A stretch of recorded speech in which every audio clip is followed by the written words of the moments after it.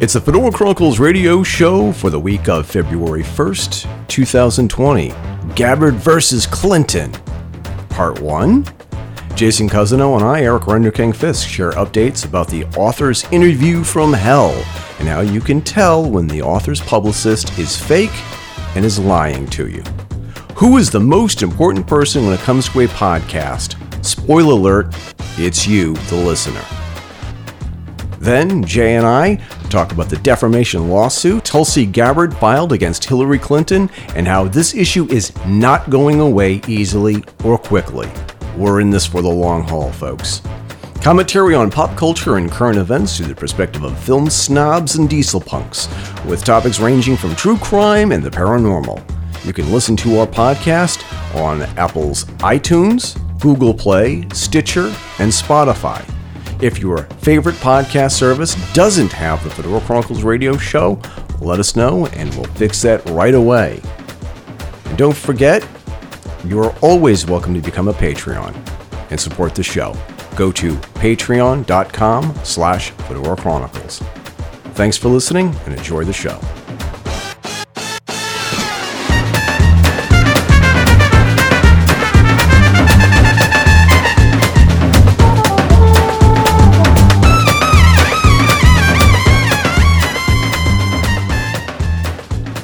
People don't know is that for the past 2 months there's been an author who's been begging to come on to the Fedora Chronicles radio show and talk about a book that he wrote. And I read the book. I'm probably one of the few people who have actually read the book cover to cover in doing the show prep. And there are really great segments in the book, but there's also paragraphs that are just like, it's just word salad. And English is not his original language. And I'm just chalking it up to is just lost in the translation. That's what I'm chalking it up to. Yeah, which makes sense. Right. And giving him the benefit of the doubt, because he talks about I don't even know what category to put it under. It's clearly under lost civilizations / ancient aliens. Okay? Yep. And it's a topic, a specific topic within the realm of ancient civilizations and ancient aliens that not a lot of people have written books about.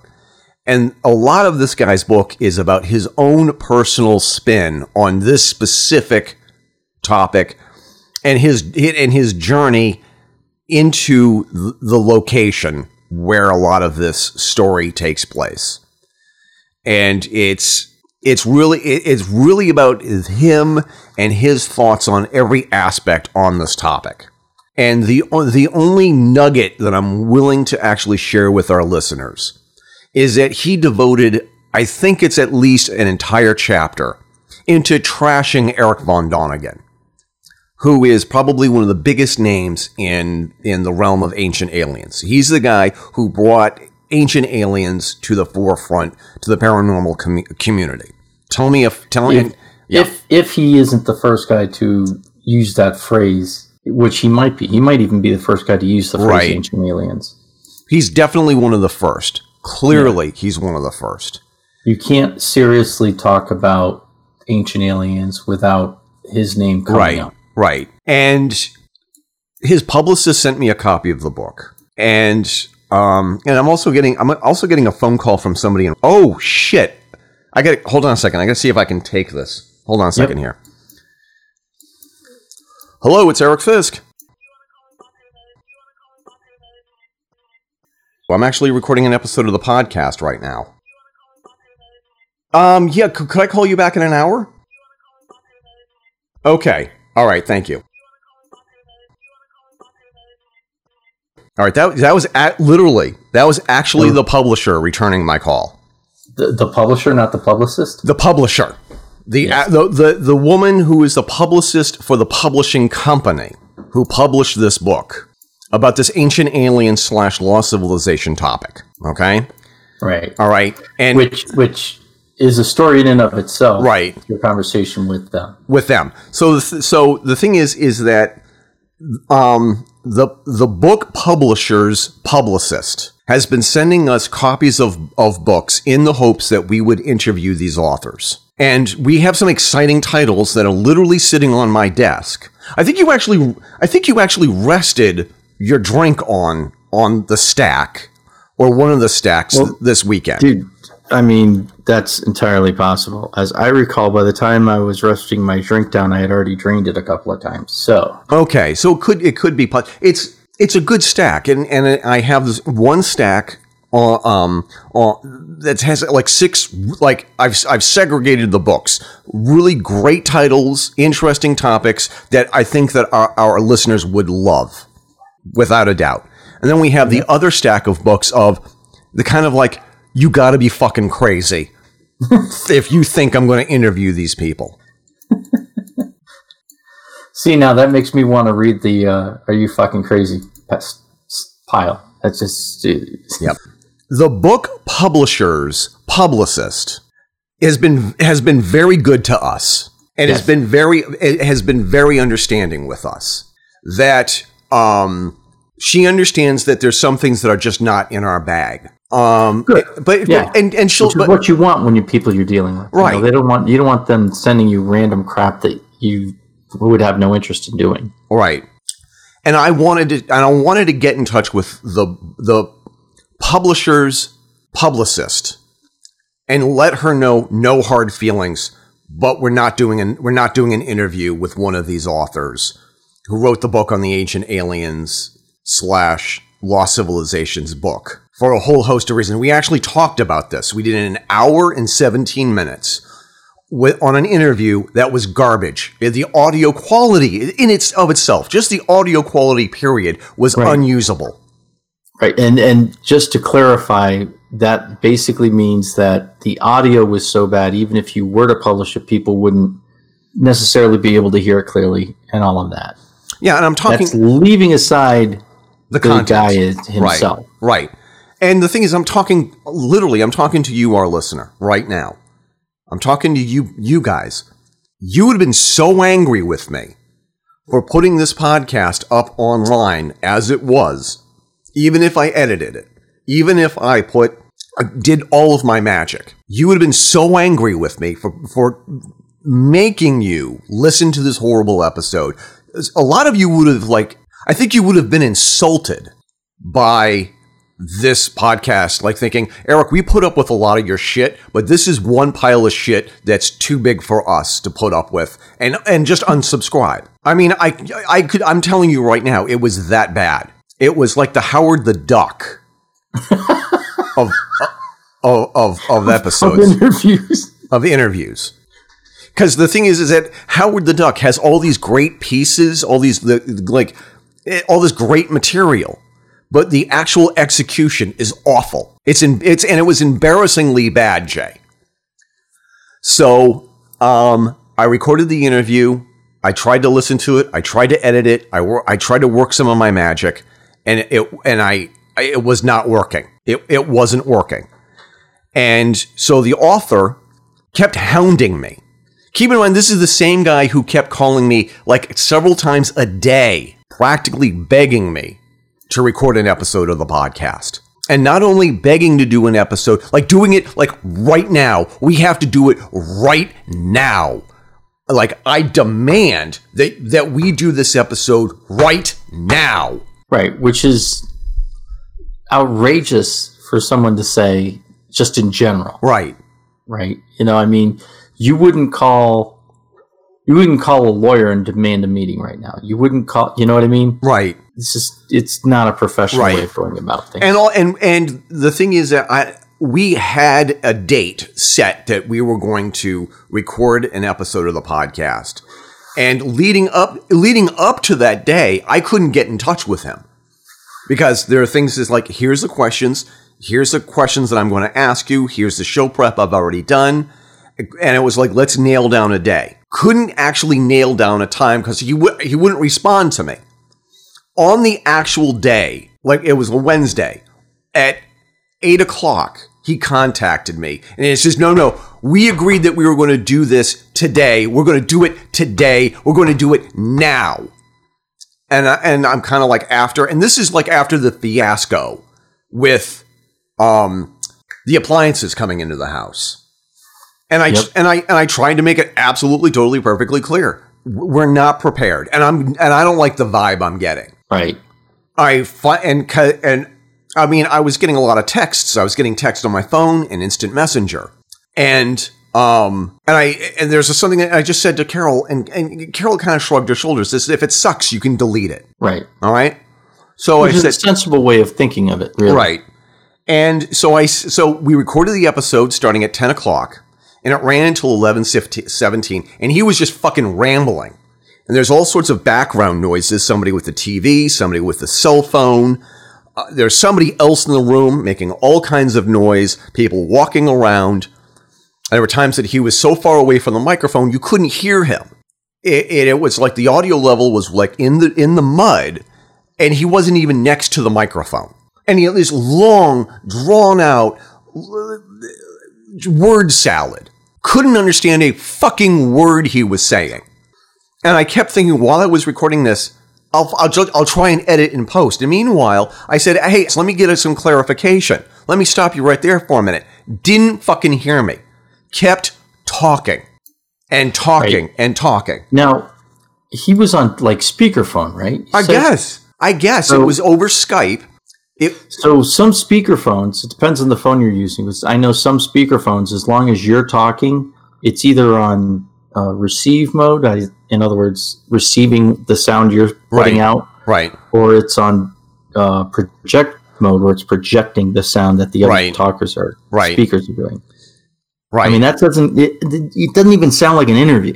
It sounds like a fucking rant just from one. It really was. It was this long. The part that I could actually hear was it was jumping all over the place. And after trying to work with, I said, fuck it. So I texted him, and I said, the audio is unusable for the reasons why I already stated, not to repeat myself and bore the hell out of our listeners. Right. It's unusable. And also, I'm a little angry at the level of disrespect that you gave me and the listeners by not taking it. You begged to be on the podcast, and then when we're finally recording, you can't be bothered to actually do an interview. And then he sent me a message. I don't know if I should read it or not. He'll know. So and he told me to I'm giving him nothing but trouble. Delete the audio file and go fuck myself. And then he unfriended me on social media. And I'm like, oh, that's great. And I did exactly what he requested. I deleted the audio because God fucking help me if this audio, it's like somehow my laptop is hacked and the audio makes it out into the universe. And right. Now that's when you say that, God help you, what you really mean is he could sue your ass. Right. If after he says delete the audio and I don't delete the audio, and I promise you, if I released this audio, if I released this podcast, he would be the freaking laughingstock of the paranormal community. I promise you that. And there's a part of me that feels as if I'm not only protecting myself, I'm kind of protecting him as well. Because it's in. Well, that's kind of the funky thing, isn't it? I mean, when I would think that if I had published a book and I was doing an interview with somebody and they said, look, the interview is unusable, I would want to know why, and I would want to know what I could do to correct it. Because chances are, if the interview is so bad that the person who's doing the interview doesn't want it broadcast, I probably don't either. No. You know, it may not be that it makes me look like an asshole or anything like that. It may be just that, you know, it's if it's a disjointed interview, it's a difficult interview. You know, think of like some of the interviews that were on late night TV shows, you know, like that one with Joaquin Phoenix when he was pretending he was doing some sort of set piece or whatever thing like that. Right. He was trying to do performance art, basically. He was trying to do performance art, and he didn't let anyone else in on the joke. And so, what the hell's his name? Dave. Are you talking Dave Letterman? David Letterman, yeah. David Letterman, who's done, I mean, thousands of interviews. Right. Was struggling to get anything out of the guy. That doesn't make David look bad. It doesn't make Letterman look right. bad. That made Joaquin Phoenix look like an idiot, you know? Yeah. And he's lucky that he's a talented enough actor that there was a lot of forgiveness for that. But if you're just starting out and you're being interviewed by someone who's done other interviews before and it comes out like shit, no one's going to blame the person conducting the interview because they know they're competent. You know what I mean? Right. I mean, and the thing is, nobody blames David Letterman. Nobody blames David Letterman for this awful interview that Joaquin Phoenix gave David Letterman. It's all kind of like, what the fuck was Joaquin Phoenix smoking or drinking before he took the stage? And why wasn't he sharing? Exactly. It just fucking drives me nuts, you know, because then he gets mad at you. Right. You know, you haven't even gotten into the personal attacks. Right. So yeah, and the thing is that, and I told him the file is unusable. Now, then he told me he wanted the file to put it out, to do what it, to listen to it or edit it or whatever. And I'm just like, I'm not going to do that. Because the thing is that not only is it embarrassing for him, it's embarrassing for me. Right. Because you can actually hear me try to interject and try and take control back. And it makes me look a little unprofessional because I can't control the interview. It made me sound weak and dumb a little. Well, that's just it. But I mean, you're not gonna put on an interview that's going to make you look bad. You're not going to put on an interview that's going to make the person you're interviewing look bad for the same reasons. And here's another thing. If I release this interview and it is awful, what would make an author want to come on our show after listening to that really awful interview? Exactly. Who would want to come on the podcast after that kind of performance? Obviously, it sounds unprofessional. It sounds, I mean, on three different levels, it sounds really unprofessional. Right. And so the thing is, and after he tried to call me at work a couple of times or while I was at work. And the thing is that cell phone's off and you do your job. Yeah. Which I do. And if I can call somebody back during my break, and I got a 15-minute break in the morning, a half-hour break for lunch, and then another break in the middle of the afternoon. It's not a lot of time, right? And I was going to, he had asked if we could do the interview over again. And I was going to actually call you the morning of my day off and say, Jason, what do you want to do? Do you want to interview this guy? Do you want to do like a one-on-one? And keeping in mind, if he's just monologuing and if you and I try and interject something, we'll just talk over him.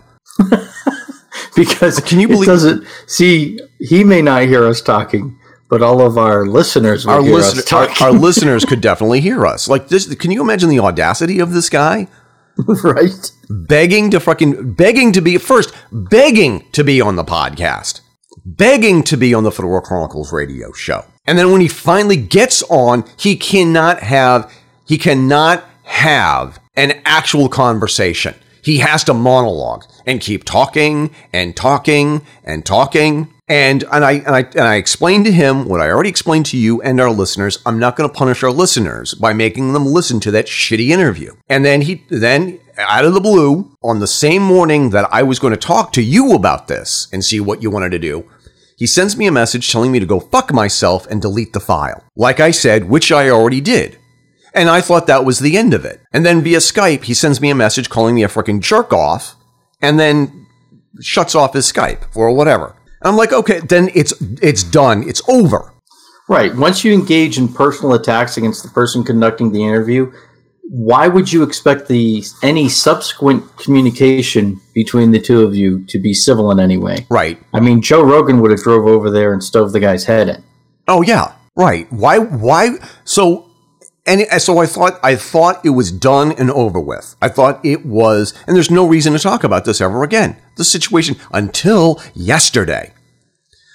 I had to leave work early, and I get a phone call. Keeping in mind, earlier yesterday morning, I was in a conversation from somebody from Joe Biden's camp. I was chatting with Joshua from Joe Biden's camp about showing up in Claremont, New Hampshire. And the thing is, I took it as, oh, you want us to go up there to interview him. And first of all, it was a message to my wife, not me, but it was through my my text message. And I said, Joshua, we would love to meet with Joe Rogan. Not Joe Rogan, Joe Biden. Joe Biden. We'd also like to do Joe Rogan, too, but that's a different story. And he can't help us with that. Yeah, he's not going to help us with that. We would love to talk to Joe Biden with the understanding, no holds barred. We will ask all kinds of questions. We'll be fair, but we'll be tough and honest. Well, and when we say we'll be fair, he'll know what questions we're going to ask before we do the interview. Exactly. Right? And so the thing is that Joshua had sent us an email to the press coordinator. Okay. And I sent her my phone number, said, let's talk. Okay. I'm driving home after leaving work early, and I get a phone call, no caller ID. And like an idiot, I'm thinking it could be either a spam phone call, a phishing phone call, or it could be somebody from Joe Biden's camp. I don't know. No caller ID. Right. And it's a woman with a thick New York City region accent. Oh boy. Right? And she said, Eric, I'm a representative of this author. And she dropped the author's name and then the name of the book. And then she says, and you're like, oh shit. And I'm like, fuck. Why did I answer that? I should have just let it go to voicemail. Damn it. What was I thinking? I wasn't. I was thinking it was Joe Biden's people. You were hoping. I was hoping it was Joe Biden's people. You were hoping. Let's be honest, you weren't really thinking. You were just hoping. I was just hoping. Yeah. Right? And so and right off the bat, she said it as a declarative statement. We're going to re-record this episode. When do you want to reschedule this? As if it's already in the bag. Yeah, it's a foregone conclusion. This is a foregone conclusion. Like, I'm going to do this interview. And I'd like to point out for the audience, this is a masterclass in how not to do business with someone. Exactly. So, and the thing is that she told me, do you think I could just use her first name? No. We'll just call her publicist, or his publicist. Right. Yeah. So this crazy lady. That works. So crazy lady is like saying, I want to explain the situation to you and what really happened. And I said, you haven't even heard a word out of my mouth, and already you're calling me a liar. I'm not happy with this at all. Yeah. Right. And I said, no, I'm going to tell you what actually happened. Because of the two of you, you were actually there. Right. And I... I know that eyewitnesses are unreliable witnesses in court. However, they're still a lot more reliable than someone who heard about what happened. Right. She got her secondhand information. And then I proceeded to, after I told her what the author had said, and how everything went down. And then I started reading some of the author's texts back to her. And then there's this kind of this weird pause. Well, he's Italian and he's hot-headed and hot-tempered. He really wants to apologize and make amends with you. So when do you want to reschedule this interview? What makes you think there's going to be an interview? You're like, okay, when you see the ice coming down to wipe out all of civilization, 3 days after that. Right. Oh, my. Why would I want to do an interview with somebody who called me an asshole and a jerk off, told me to delete the file and go fuck myself? And then the part that I forgot to share is that she wanted me to send her the file so she can listen to it. Right. Once I send the file out, I'm out. It's out of my control. Right. Which is why you said no. Right. Jeez. You wonder sometimes about people, right? It's like, all right, so why would you think I would do that? Why would they think that you would say, oh, well, that makes sense. I'll do this. Sure. Oh, and then she's making excuses about, who was in the background and why somebody was making noise in the background. And it's not the author's fault. It's the author's fault because he could not control the environment with all of this. And then the thought had occurred to me. She's a publicist for authors.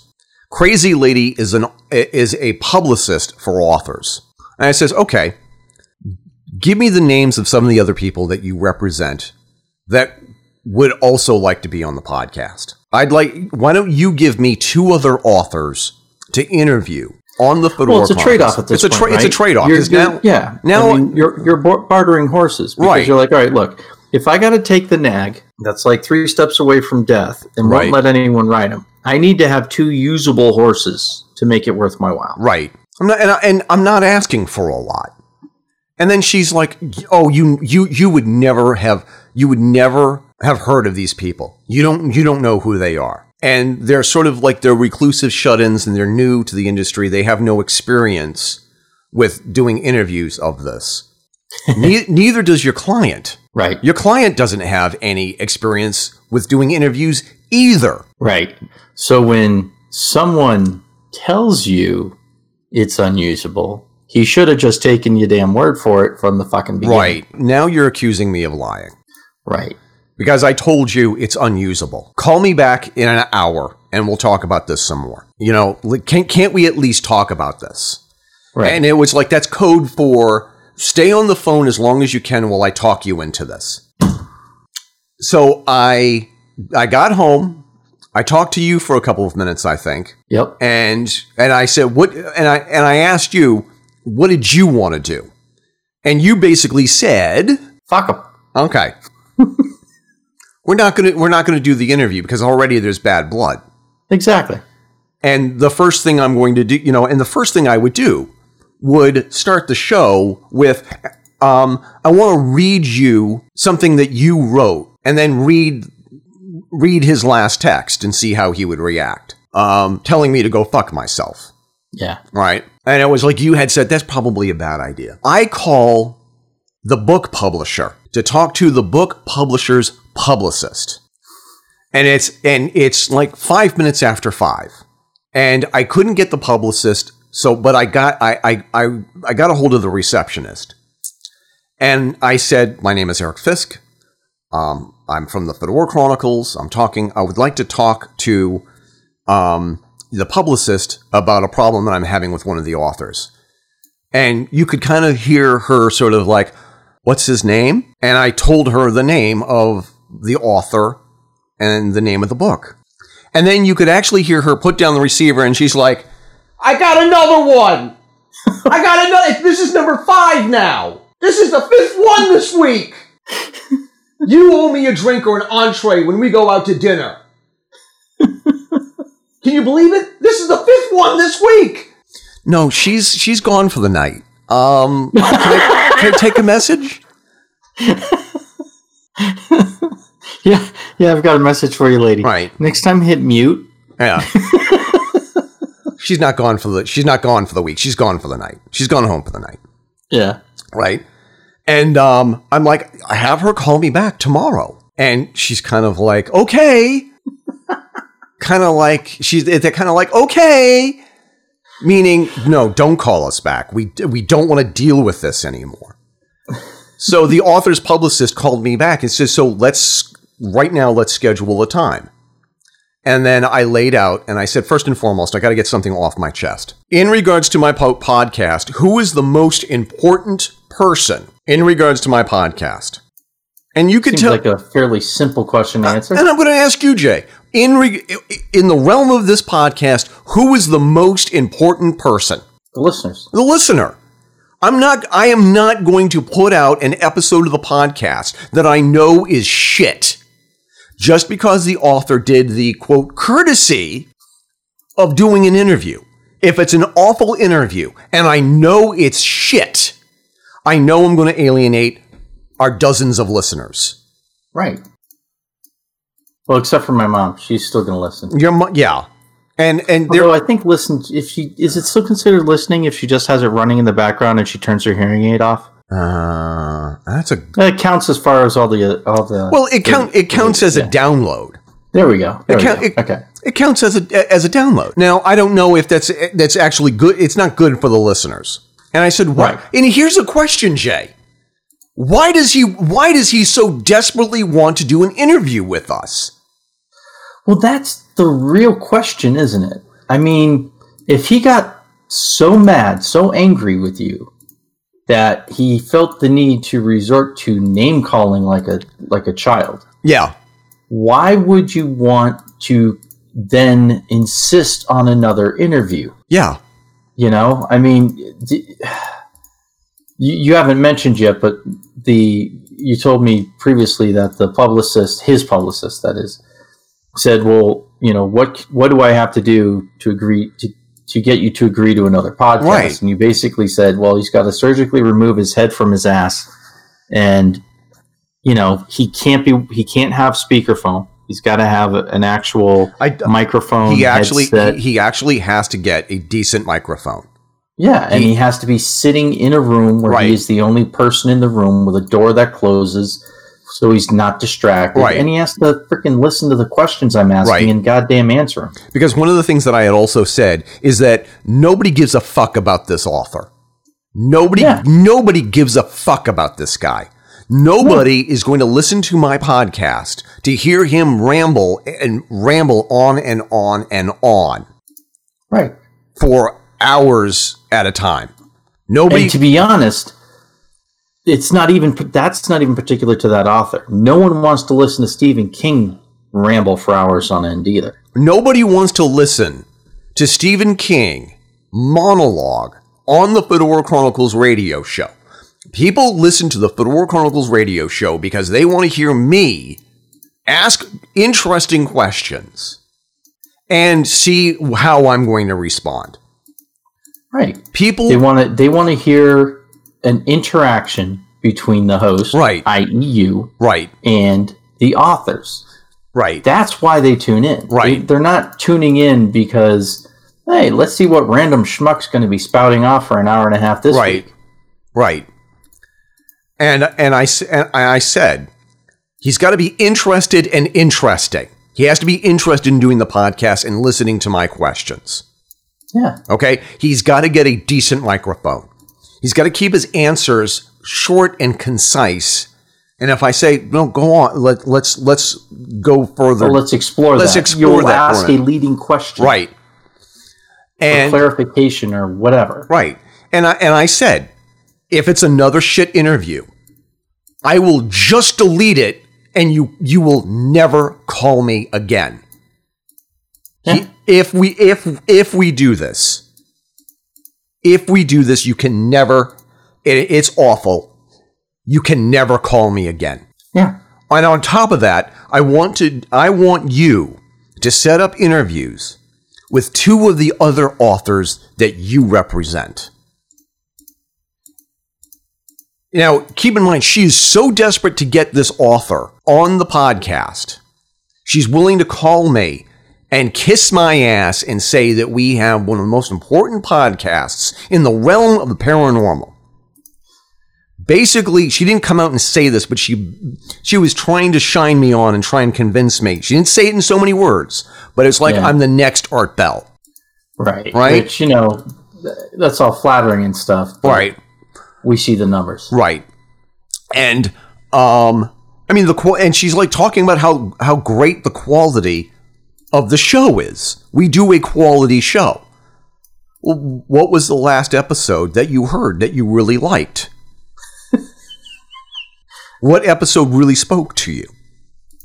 And then she's kind of like, I don't listen to podcasts. That's not what she said. You can hear that going on in the back of her head, though. Yeah. Oh shit. You know. I mean, the fucking say. I mean, just say something. Right. Right. You know, just pull something out of your ass or say, okay, look, I just need to get this guy. I'm trying to do my job. At least I would have respect for someone if they had said right. that. I have to make an offer.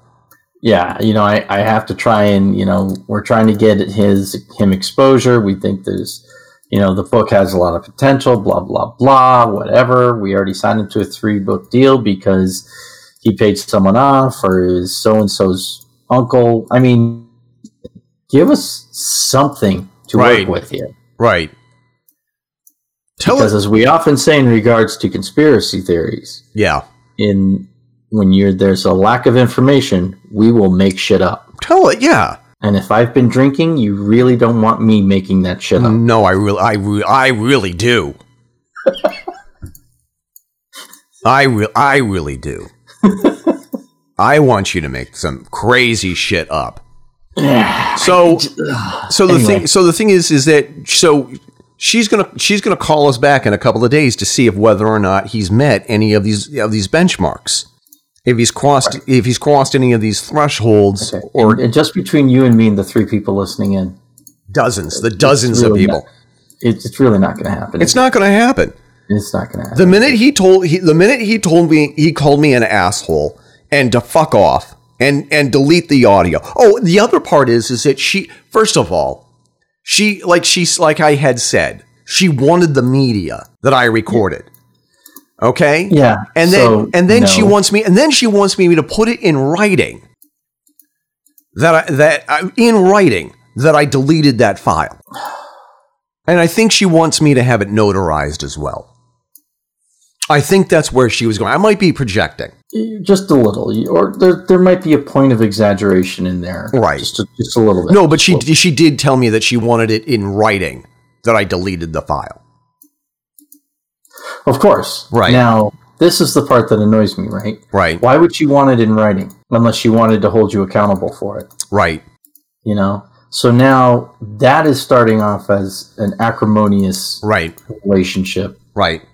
You know, it's just, the whole thing is just so, it's almost bizarre. Right. Really. It's really just kind of so far out there that you just kind of go, okay, so he was talking about the space aliens that landed in Brazil, right? And then they, you know, the aliens would use the people in Brazil. Didn't I see a movie about this where they actually hunted the people and then they had like the little wrist bomb that would blow up? Maybe. You know, I mean, it's just, things like this just, sometimes you try to understand where the other person's coming from and you realize that, you know, drugs are a thing. Cocaine's a hell of a drug. Yeah, it is. Oh, man. So the $10,000 question is,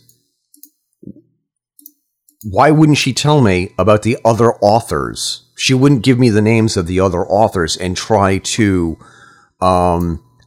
make it right with us. Give us the name of some authors that we could interview and promote them as well. Now, here's the other thing that's interesting to me, right? The publisher called earlier today. So you're going to have to return that call. Right, the publisher called. Right. So now, the way I understand the relationship between the author, the publisher, and publicist is usually the publicist works for the publisher. Right. Typically. Right. Unless the author is so well known, like Brad Thor or Stephen King, or unless they're wealthy enough where they can afford their own publicist. Right. So their publicist actually reports to the publisher. Right. Because they're trying to make more money for the publisher. They really are not there to manage the author so much as they are there to promote the book. Right. Right. So there is a slight difference there of what's going on. Now, if that is genuinely the case here, which I have no choice but to assume it is, because that's at least as far as my understanding goes. Right. Then it would be in that publicist's best interest to introduce other authors, i.e. books, to you in order for you to read them and then interview the authors. Right. So it doesn't make any sense that a publicist would not be willing to give you the names of other people. One of the things that I think maybe you should ask, and it's easy for me to say this because I'm not the one who's going to be talking to him, is when you talk to the publisher, say, just name drop. Is so-and-so the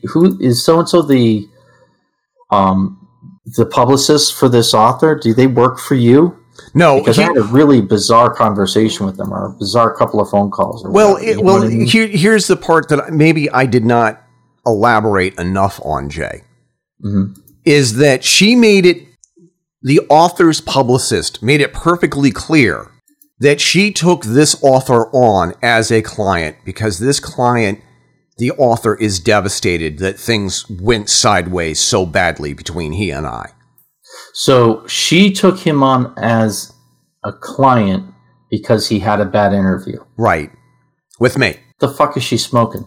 Well, and when I asked her, and here's the thing, and I asked her for her last name. She wouldn't give me her last name. It's his mother, isn't it?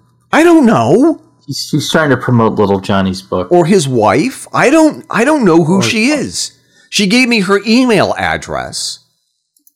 And I looked up the email address via Google. And she's not attached to any agency that I can find. Right. This is all really freaking bizarre. Yeah. I would still pursue that with the right. Say, hey, have you dealt with his publicist at all? Because she's as crazy as he is. Right. When talking to the publisher. Right. My expectations, they'll be like, he has a publicist? Yeah. Because normally legal contracts for publishers state that the author will work with the publisher to promote the book. And if he has his own publicist, he's probably in violation of that contract. I have no idea. I don't either. Yeah. I mean, I'm guessing. I've written a book. It was absolutely awful. No one published it for obvious reasons because it was absolutely awful. Right. But as I understand things from my own research, having looked into it, is you agree to work with the publisher to promote the book, and the promotion of the book falls on the publisher. Right. Now, that's a standard publishing model. There's, of course, vanity press and all that other kind of happy shit, in which case you're taking on all of that responsibility. But just doesn't make sense to me. There's so much about this that you just that the more you talk about, the more I go, but yeah, none of it's making sense. Nothing. It's just really fucking weird. Nothing makes sense about this. Nothing at all makes sense. Like this. Like, why is it that? And here's a little nugget of information that ought to be shared with everybody. Nobody has reviewed his book on Amazon. He has 0 stars. Nobody has reviewed the book on Amazon. Nobody's done anything with this book online. It's like, so it's a New York Times bestseller, is what you're saying. It's a real fucking page turner. And and nobody will touch this book. I have it like propping up a bad leg on on one of my nightstands. Maybe I should actually crack it open and read it. Yeah. See, out of the morbid curiosity now. Yeah. All right. All right. So let's talk about Tulsi Gabbard and Hillary Clinton here for a second or two. Oh boy. All right. So the thing is that earlier this week, and Jay and I are recording Thursday morning, January 23rd. And the news of the week is that Hillary Clinton gave an interview to the Hollywood Reporter to promote her documentary on Hulu. And one of the things that Hillary Clinton had said that I thought was really disturbing was that she really went after Bernie Sanders. Like, she said, nobody likes Bernie Sanders. Nobody likes to work with him. Nobody will compromise with him. Basically, nobody likes Bernie Sanders. And blames Bernie Sanders for one of the reasons why she lost the 2016 general election. Well, there was that whole pesky point where he actually won the Democrat nomination, and then they gave it to Hillary anyway because of shenanigans. There's a lot of shenanigans, and Donna Brazile wrote an entire book about how she uncovered the fact that, yes, there were shenanigans in the DNC. And that it was a rigged primary against Bernie Sanders to favor Hillary Clinton, who bailed out the DNC after she raided it. Right. It's amazing how you go to the person who stole all your money when you need money. Yes, exactly. So to make a short story long, people were outraged that she would actually say this about Bernie and how nobody wants to work with Bernie. Okay? Right. And then the very next day, because people had piled on her, people were brutal to her on Twitter and saying, like, how dare you? After everything Bernie had said, how dare you say this? And then she turned around and said, and had released a statement on Twitter, I'll work with anybody, whoever is the nominee, because our goal is to beat Donald Trump. And it was a bit of a controversy, and everything was sort of dying down until this morning. And I don't know if you received this. I don't know if you received the file that I sent you. Oh, the link on about the press release from Tulsi about how she's suing. Right. If you go to, so you sent me that link, and then you also sent me a link to the lawsuit itself. Right. But frankly, it's in legalese, and it's too early in the morning for me to read. So the thing is that this is a press release from Tulsi's campaign. Rep. Tulsi Gabbard files lawsuit against Hillary Clinton over defamation statements. I'm not sure if I'm going to read the entire paragraph. It's like, let's sum up. It's 2 paragraphs. Basically, Tulsi goes on to say that it's not, and also I also started to read the 14-page document. It's not just one time when Hillary Clinton claims that Tulsi is a Russian operative. Let's also remember that Tulsi Gabbard is she's in the United States Army as an officer. I believe she's a major in the U.S. Army. Yep. She's also a Congress. Well, she's in the National Guard. She's in the National Guard. Major in the National Guard. She's a major in the difference there. Okay. And she's also on an intelligence committee in Congress. So for her to be a Russian asset.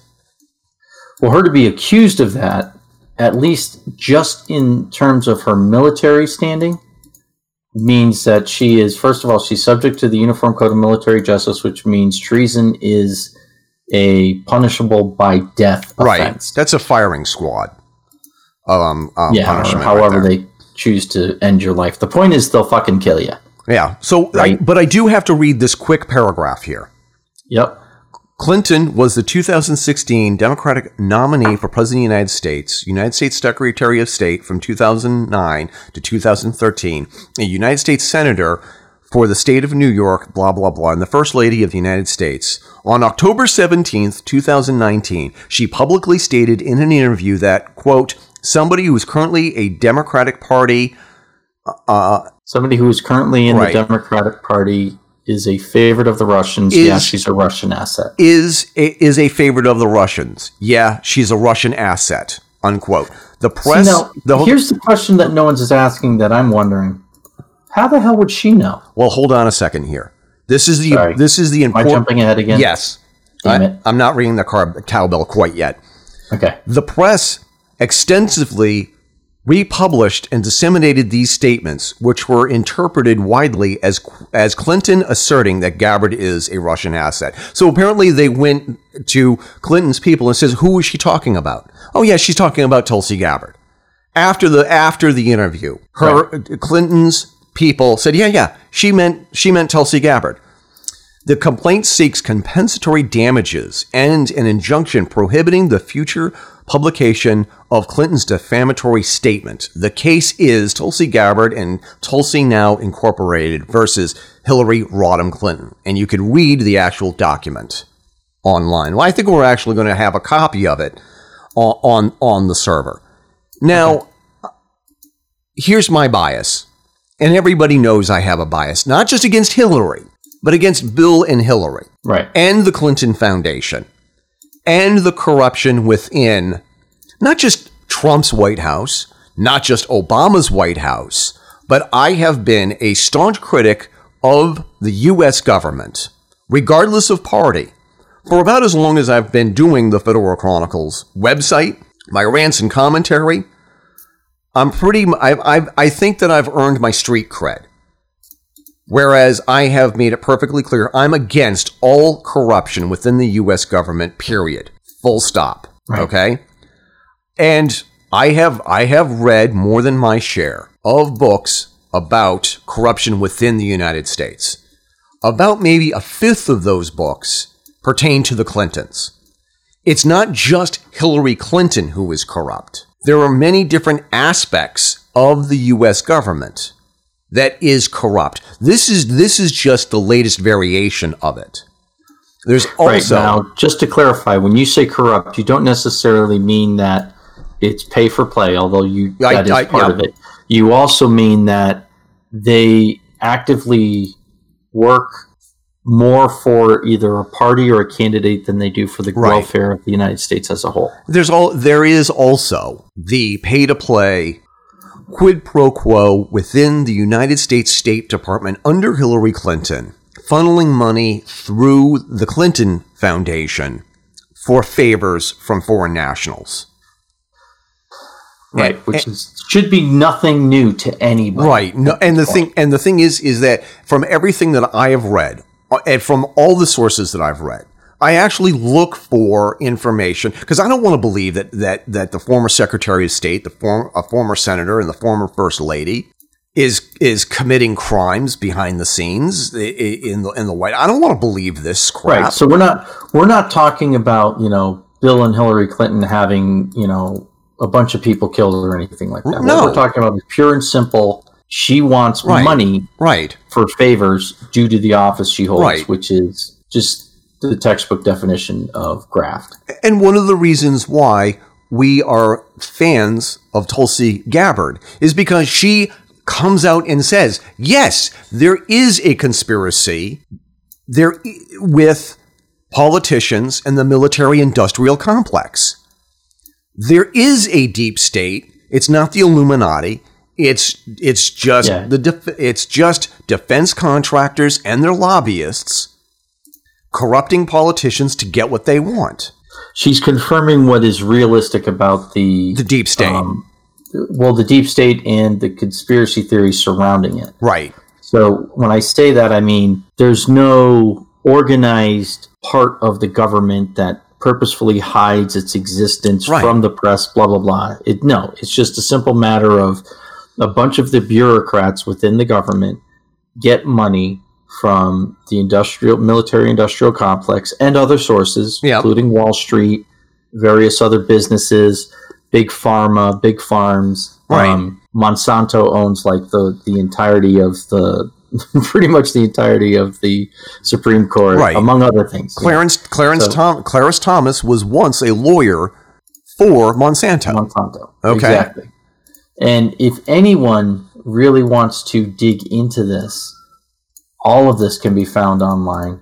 Many of it is publicly available, not on conspiracy theory websites, but just by looking up Monsanto. Right. I mean, So anyway, continue. And so the entire point is that Hillary Clinton for years has been targeting people who oppose her. Hillary Clinton has been targeting people and trashing and tarnishing their name when they try and get in front of her or trying to beat her fair and square. Like what had happened with the superdelegates here in New Hampshire during their New Hampshire primary back in 2016. And other states. And other states, but specifically because I witnessed it live as it happened. Right. Okay? And you have she is now an unelected political official. She's a political, I don't even know what you call her role. She's a political activist now with a foundation. And as we stated in other episodes, like the episode that we talked about nepotism, whereas you can hire the child of a former president or a current president or vice president for access, like Hunter Biden working for Burisma in the Ukraine. Okay. But if you're going to interview him, you have to ask him nicely. Of course. Because the thing is, and here's the thing, I have to watch myself because I got to make sure, like I had said, I want to make sure that if I interview somebody like Joe Biden, I got to do it in such a way, whereas there's a razor blade tightrope that I have to be respectful and ask him tough questions, but not be such of a bulldog that people are going to listen to the show and not want to come back on. What's the matter? Carol's coming in to interject. No, I'm turning to get my glass. All right. Hey, I love you. I'll see you in a little bit. Hi, Jay. Carol says hi, Jay. Hi, Carol. He says hi back.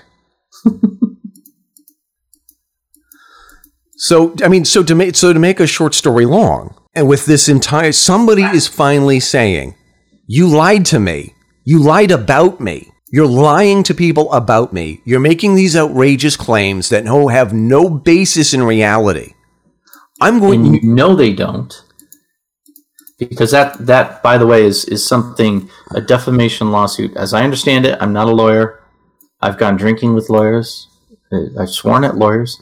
But as I understand it, what makes it defamation is you know that what you're saying is false. Right. You're saying something you know to not be true. Or at the very least, you don't have any reason to believe it's true. So you can say whatever you want about somebody. Right. But if it's something that's going to hurt them, and you're saying it with the intent to do harm to them, right, whether professionally or personally or whatever, that is actually something that you can be sued for. Right. Like if I were to say my high school gym teacher was a pedophile without any proof that he's a pedophile, my high school gym teacher can come back and sue me for defamation because obviously I made something up. I lied. Right. I lied to be sensational. Correct. All right.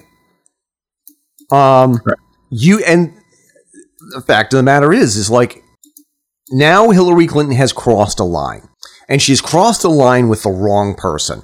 And that I think is the more important part because she's done this before, and she's never been held accountable. She's never had anyone go up to her and say, you cannot say that about me, with any force or authority behind what it is they're saying. You can't lie. You cannot lie about people like this.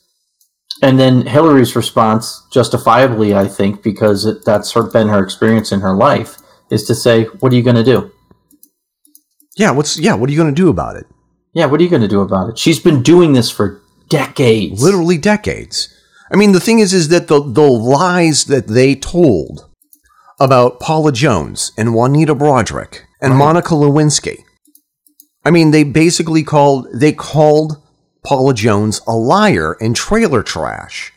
Jim Carville said, it's amazing what you'll come up with if you drag a $50 bill through a trailer park. Right. And coming out and saying all of these people who are lying about Bill Clinton are lying because they want a book deal, or they're lying because they want money. Right. Why? That doesn't just because. Right. So the thing that we have to remember is Jim Carville saying it doesn't mean the Clintons said it. No, of course not. Right. But at the same time, it also is proof that once Carville said it, now Hillary can say it, or Bill can say it, or their representatives can say it, because they're like, well, according to so-and-so. You know what I mean? They have that out. And this is why their fucking legal system is a legal system and not a justice system. Today, drawn and bleary-eyed, Mr. Clinton joined the battle to save his presidency. But I want to say one thing to the American people. I want you to listen to me. I'm going to say this again.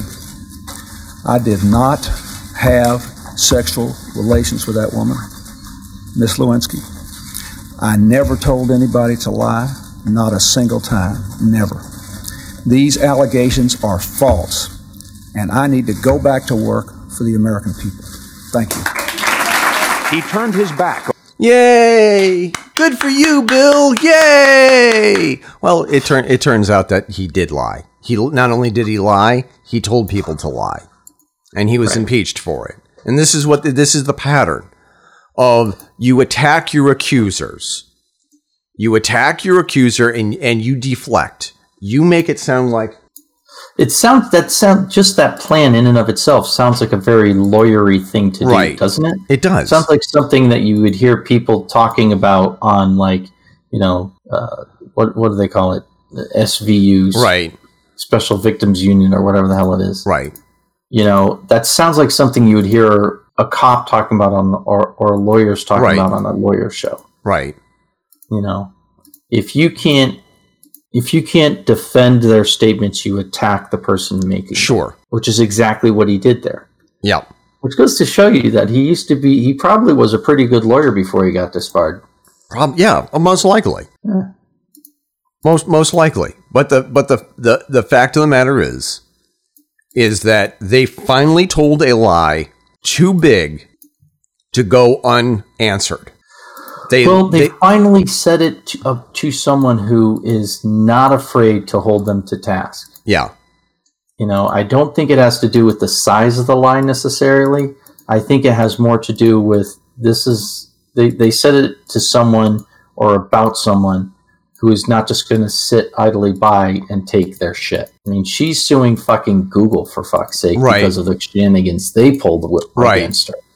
This is not a woman who is going to sit back and say, everybody hates me. No, she's going to go after them. She is she has seen combat. She was the first, if I'm remembering correctly, she is the first Hindu federal lawmaker. She's a Native American female. I mean, this is a woman who throughout her entire career has had to go against the grain and fight for everything she's got. Right. And you think someone like that is going to take something like this lying down? The idea that the only currency that she really actually has is her integrity. Well, and that's exactly it. And then when you're now attacking the one thing that sets her apart from everybody else, the one thing that she knows she is not guilty of. And she's definitely not going to take that line. No, and I think that this, and I keep saying I say these crazy things, and I'm not even sure if I actually believe it anymore. I actually believe somewhere deep inside, this is a line that Hillary Clinton has crossed, and there's no coming back from this. Hillary cannot come back from this now. Now that you have somebody like Donna Brazile, who wrote a book a year or two ago about corruption within the DNC and the financing scheme that occurred just before her watch, and she had to call up Bernie Sanders and said, this is what happened. You have Donna Brazile's book. You have a whole host of people like former Clinton apologists come forward and saying, it's not as bad as you think it is. It's actually worse. You flip the pages in Dick Morse's book, Rewriting History, about his experience with Hillary Clinton. It's awful and it's ugly. Yeah. And that what is the worst lie you could say about somebody? And you say it over and over and over again. And when your sycophants, when your sycophantic supporters start repeating it as if it's the truth, that's when you know that you have them. That's when you know that you got them. And it's so sickening, really, because she's gotten away with it. She and her husband have gotten away with it, So I don't see any reason for her to think that this is going to end any differently. I hope, dear God, I hope that it does go differently. I hope that this does come back to haunt her. I hope this does come back to spank her in the ass in light of everything else that's come out. But I got to be honest, dude, there's a part of me that thinks, I don't want to say it's political theater because I think Tulsi is doing this with all honesty in her intent in doing it. But I just think it may not, in the end, it may not be much of anything, really, which is really unfortunate because if anyone deserves to have their shit called out, it's the Clintons. Right. It's Bill and Hillary. Yeah. And someone very near and dear to my heart is more aligned with them politically, but she despises them because of the kind of people they are. And I know she's not the only one. There are a lot of people who, you take me for example, Jay. Yeah. I used to be a Democrat. I voted for the Clintons in '92. I supported the Clintons. I believed in the Clinton brand. I believed in their message. And then it took dude, you never told me that. The hell? Because I was young. Cocaine's a hell of a drug. So I was young. I was young and stupid. And it's amazing what you will say to get along with youth crime. And the more that I read about the Clintons and what they were doing, the more like, these people suck. I can't support these people. These people suck. Right. The idea that it's like, if you see Hillary Clinton walking down the hallway, you need to duck into somebody else's office so she doesn't like see you. That was like one of the first things that's not right. And like I said, that can't be true. The more you read into it, is the more people say it. Yeah. The more people come out and say those things, the more you start thinking, well, maybe it is true. If enough people are saying it, and ironically, that's the same logic behind how these political attacks happen. Yeah. As you said, if you get enough of your sycophants to repeat it, once everyone starts repeating it often enough, you've got them. Right. Now the lie has become irrelevant as to whether it's a lie or not, because in the consciousness, the social consciousness, that is the truth. Yeah. And that's just horrifying that people could do that level of manipulation intentionally and maliciously. Right. Like Hillary Clinton, I'm sure, doesn't give two fucks about Tulsi Gabbard. She just cares that Tulsi Gabbard is a possible threat to her at some point in time. And Hillary is trying to consolidate and maintain her power. I think in her mind somewhere, Hillary's probably thinking, everything's going to blow up with all of these candidates, and then I'll step in, I'll be viewed as a savior, and they'll welcome me with open arms. Right. So she's sowing the seeds of discontent and discord within her own party, which is just despicable to me. Oh, the thing is that she has to divide the party because she has to somehow think that she's relevant. She'll say, she'll say mean and nasty things about Bernie Sanders, who could quite possibly win the White House. He could be the party nominee. Now, we talked about Bernie last week, right? The whole hubbub between him and Elizabeth Warren. Yeah. Which isn't doing either of them any favors. No, absolutely not. But you got to wonder, though, who leaked that? Who started that story? Yeah. You know, as you and I mentioned, it seems terribly out of character for Bernie Sanders to say something like that. You know, he may have said something else and then it was received that way. Right. That we could understand. But it seems so unlikely that he would say something that angry and malicious because it's just out of character for him. Here's a couple of news items that I wanted to... This is from New Hampshire here. WBUR. Sanders widens lead in NH in new WBUR poll. Election update. Oh, no, that's not right. The Hill. Sanders tops 2020 Democratic field in New Hampshire. What polls are telling us about Bernie Sanders' chances?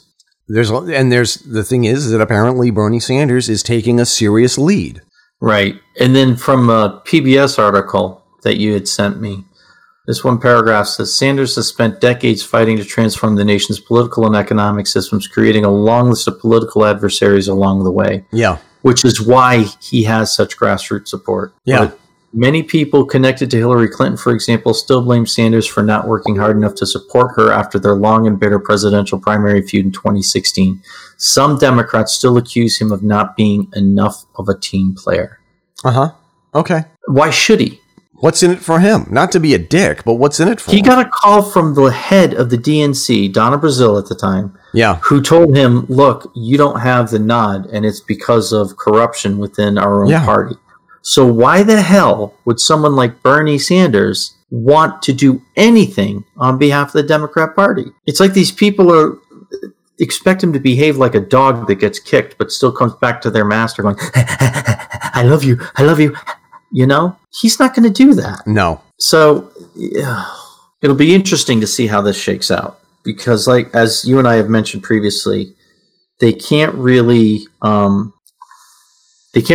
the same shenanigans they did last time. No, they're facing some serious backlash internally. Within the party. If they do that, no, they're doing another. Yeah, they're using a different hand.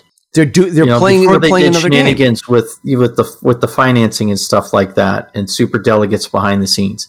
Now they're doing it. You know, the whole thing between him and Elizabeth Warren. That's clearly a hit piece. Has to be. Yeah, because it doesn't make sense otherwise. That is not the Bernie Sanders. And I'd like to point out, I'm not a fan of Bernie Sanders, but I respect him. He has been consistent. Everything I've read about him has been consistent. Yeah. And except this one story seems very inconsistent with everything else before. Yeah. When faced with evidence, you got to follow the evidence, you know? And then you have to follow the money after that. So, I don't know, dude. It's crazy. I got to get going, dude. It's crazy insane. All right. So they're getting ready. They're going to do some work on the internet for my apartment today. So I need to be, they're starting anytime now. So I don't want to be in the middle of a sentence all of a sudden just stop. Oh my God, they got to Jay. Don't forget. Right? Hey, listen, no matter what they tell you, Jay was not suicidal. He had a lot to live for, and he knew it, man. I know. All right. I'm going to let you go, and then I'm going to switch over. All right. Sounds good. All right.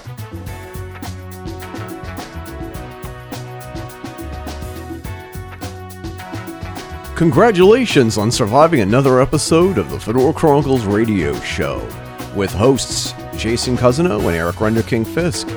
Find out more about the Fedora Chronicles by visiting our website, thefedorachronicles.com. That's where you can find our past shows, show notes, and recent articles. Follow us on Twitter, Facebook, and Instagram by simply searching for us on those platforms. Don't forget to join our group on Facebook after you found it so that you can keep up with what we will be talking about in the next episode. Facebook, Twitter, and our email address, fedorachronicle@google.com, are great ways to drop us a line with comments and show topic suggestions. We might even read your comment on the air. Support the show by contributing to our Patreon page, patreon.com/Fedora Chronicles. For a mere $1 a month, you get early access to the podcast, updates on what we're doing, and for $5 a month, you get all that and a t-shirt or coffee mug. Terms and conditions apply. And thank you to all of our listeners who are already contributing. You can also support the show and show off your incredible, impeccable taste by buying our merch at Zazzle.com/Fedora Chronicles. 12.5% of every sale goes directly into keeping this podcast and all the others on the Fedora Chronicles network on the air. That's Zazzle.com/Fedora Chronicles. The theme song for this show is Royal Flush by Olive Musique. The Fedora Chronicles radio show is edited and produced by Eric Renderking Fisk. Copyright The Fedora Chronicles 2019-2020. All rights reserved. On behalf of Jason Cousineau, this is Eric Renderking Fisk signing off and reminding you to keep your chin up and your fedora on.